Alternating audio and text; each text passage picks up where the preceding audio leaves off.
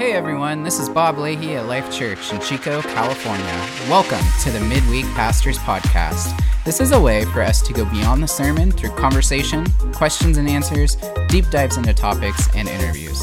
Whether it be in your car, at the gym, or hiking in Upper Park, we hope that this podcast really encourages and equips you wherever you're at. Hey there, Life Church. Pastor Chris here, back with another Life Church podcast. Pastor Lana is with me again today. And Lana, we're going to get really theological here. You okay with that? Awesome. I love it. The sermon series that we've been doing is the book of Acts. And you taught out of Acts chapter 1. And then recently, Bob covered the last part of chapter 2. And that's been rolling around in my head. So I want your thoughts on this, Lana, is this idea of community. What does community look like, or what is it supposed to look like? So a lot of times we look at the book of Acts because that's where things just started happening. Right. But at the same time, what's described in Acts chapter 2 and Acts chapter 4 is that a description of what the Holy Spirit can do, or is it like a prescription? Like I said, no, it needs to look exactly like that. And one of the things that you and I've talked about is how God just uses this creative bone that you have inside your body to, hey, let's try this. So you're really willing to kind of do the unorthodox. And working with our kids, I think that really helps. In fact, I was thinking about this. When you talk to the kids, and I think you did it when the kids were being baptized, like being a Christian or being saved, you had a different kind of definition for it. What was? Oh, we call it making Jesus the leader of your life and your best friend forever. Making Jesus the leader of your life and your best friend forever. Okay, it's a little bit of a tangent, but what inspired you? What caused you to kind of change that for our kids to word it that way? Yeah, I think it's just important to meet them where they're at and try to, it was just me trying to translate, what salvation is into words that they can understand. Because even as adults, I think sometimes we say that and we don't remember what it means, Yeah. So I think it helped a lot of our adults when they heard that, Lana. But going back to Acts chapter 2, I was looking at then the following description of what happened to the community as a result of the Holy Spirit coming in. In Acts chapter 4, in verse 32, it says, "The multitude of believers was one in heart and soul. No one claimed that any of his possessions was his own, but they shared everything they owned. With great power, the apostles continued to give their testimony about the resurrection of the Lord Jesus." And then it says this, "An abundant grace was upon them all. There were no needy ones among them, because those who owned lands or houses would sell their property and bring the proceeds from the sales and lay them at the apostles' feet for distribution to anyone as he had need." And so this statement in the middle of those verses says, "An abundant grace was upon them all." So how does that look? What does that look like in our modern times? For them, it was like this thing of like everybody's selling everything, and it's like, okay, who has needs? Okay, we'll take care of your needs. We try to do that presently, but you're one of those people, Lana, that I see you do that, not habitually, which is a good thing, a good habit, but someone just has a baby, you're like, oh, we need to start a meal train for them. For us personally, my wife, Natasha had surgery. You brought her flowers. So is that how you're wired? Is that just something you feel like God challenged us to do from the Word, or is it inspired by the Holy Spirit? What causes you to? Because I think it's a manifestation of what I just read.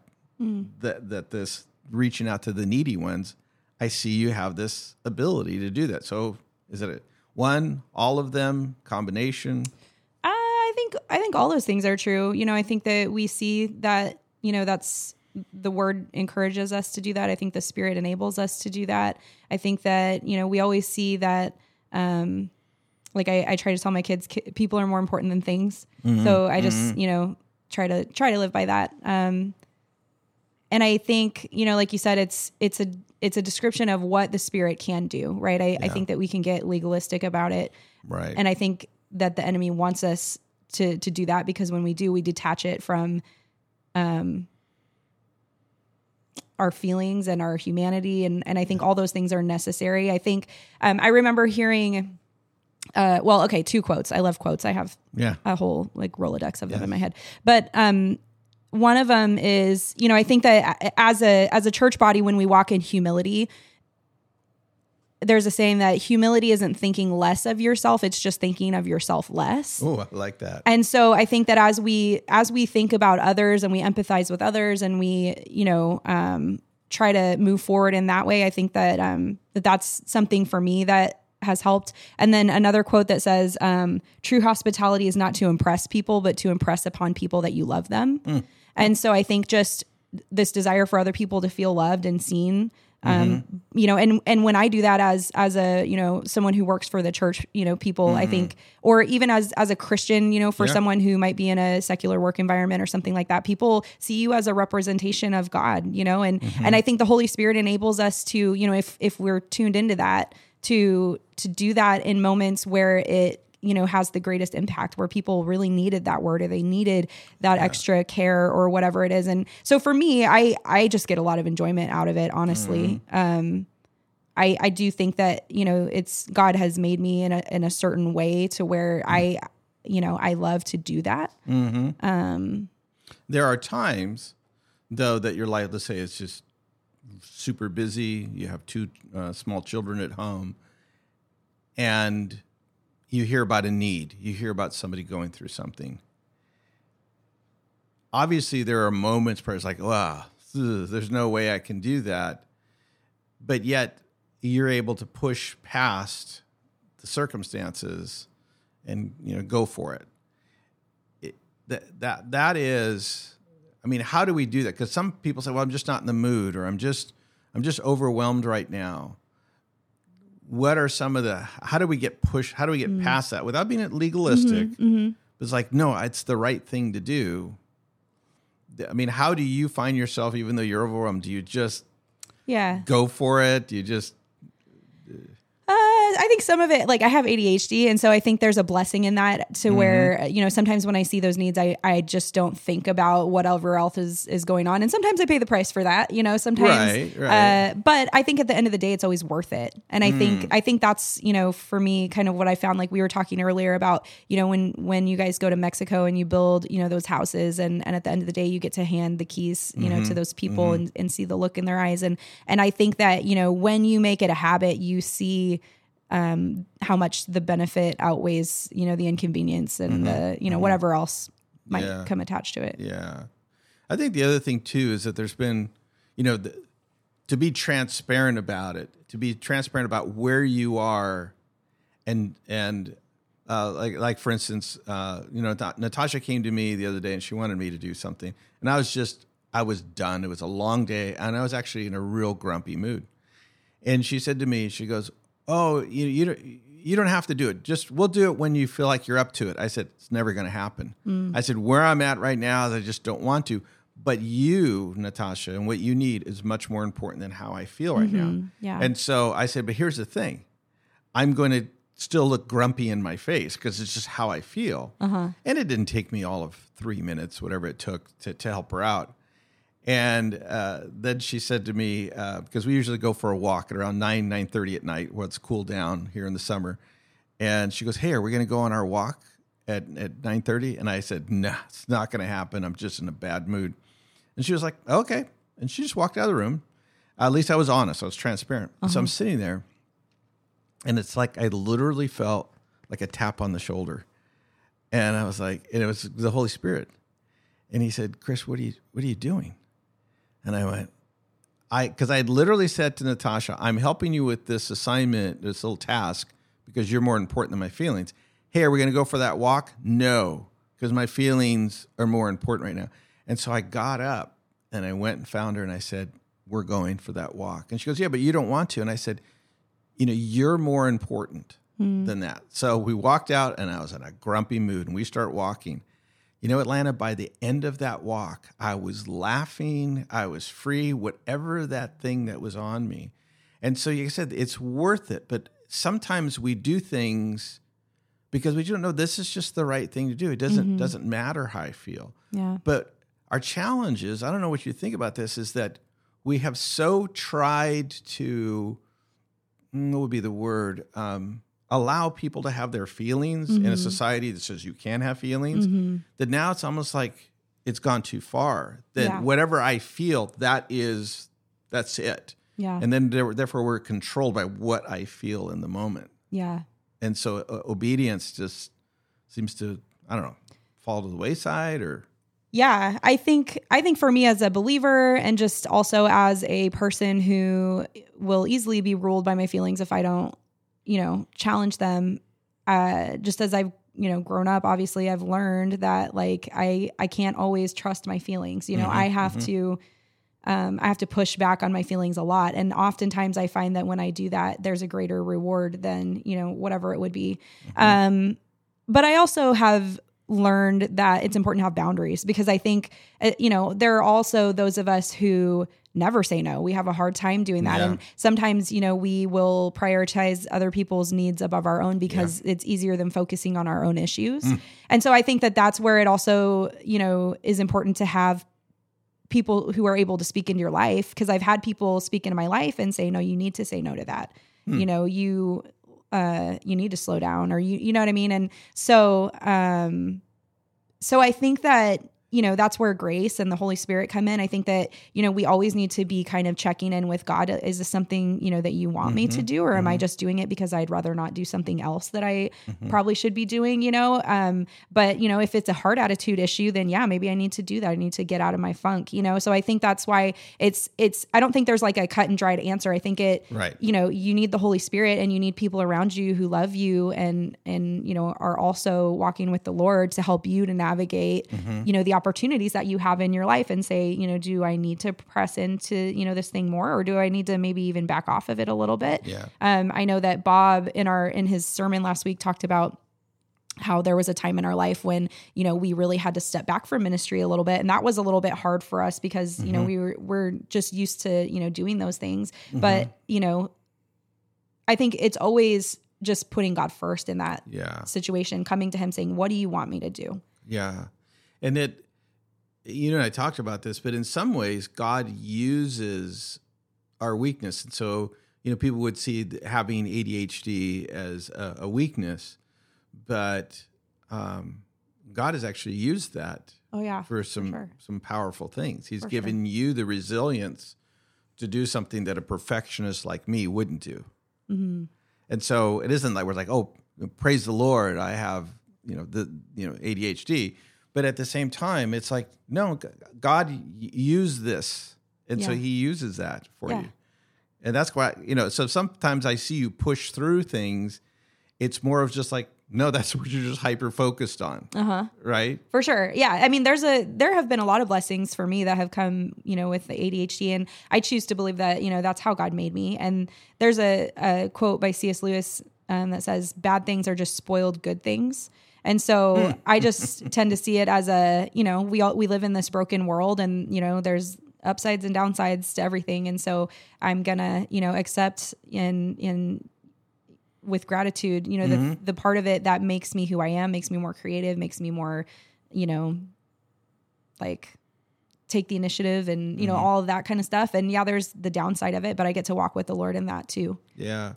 But I think it's what makes at least our leadership team here at Life Church much more functional is that your personality and your temperament and all of that is part of the team. It helps people like me who can be a little phlegmatic. I can just I'm going to take it easy. Oh, I don't know. I need the inspirational person to say, "Come on, let's just do this." And once I dive into the pool, I'm like, "That was a great idea." And so that's where we can learn and grow and appreciate the differences that we have, that what we bring to the table. And I think that's what you bring to the table, Lana, especially here at Life Church. But I was mentioning to you earlier, is like, you're not just the pastor of tweens, that God has put you here to do a lot of things. And in that, you're being utilized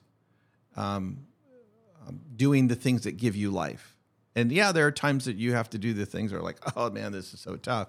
Hey, but that's how it works. But how can you encourage us as a body when it comes down to, and we'll kind of end on this thought, is what is it that in your obedience to the Lord, how do you differentiate between, okay, this is just me, my guilt, my refusal to say no because I feel guilty, or no, this is the Lord. How do we know that voice in our head? Is there any like guidelines to say, is this me or is this the Lord? I think that's why, like I said, we need other people, who love us to bounce that stuff off of, who, are walking with the Lord. I think I can't like stress that enough, because I've, talked to people in situations where they're like, well, all of these people are saying this. And I'm like, are they walking with the Lord? That's number one, right? Because you're going to hear very different things, if your therapist or your friends or whoever are not walking with the Lord. But in order to help you figure that out. So that's number one. You can't figure that out with somebody who doesn't know the Lord. Right. I don't know why I said that. Maybe somebody needed to hear that. But I think within our staff team, I think it's just a microcosm of the larger church. And I think that what we have with our staff team is a bunch of different, beautifully diverse personalities and even, an age range that I think is so healthy and important. And the fact that we allow each other to speak into our lives. The fact that you let me, speak into your life is mind blowing to me sometimes, because I have so much admiration for you. And I just hope that, when I get to your place in life, that I will also, be open to things the way that you are. And I think that humility is important.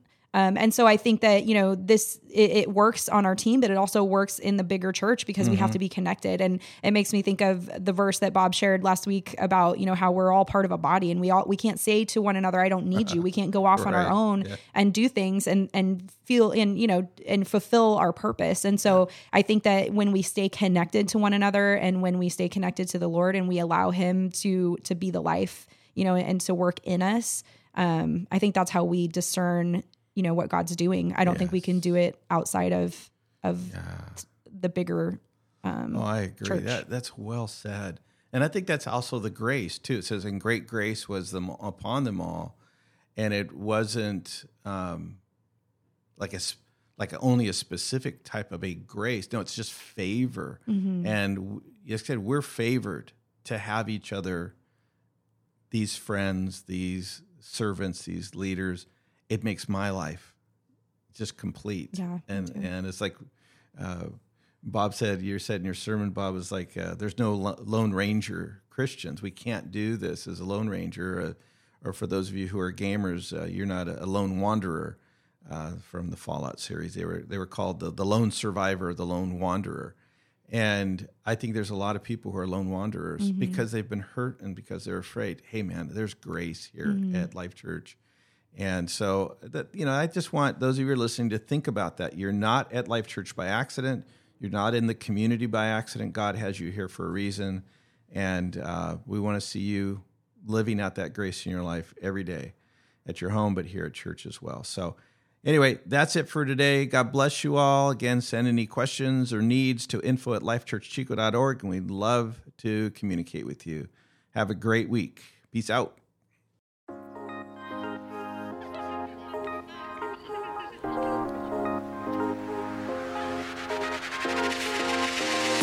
Thank you for giving us a listen to this week. If there is anything that you'd like to hear on this podcast in the future, if you have questions, or if you'd like to hear us interview someone, please send us an email at info@lifechurchchico.org. Have a blessed week.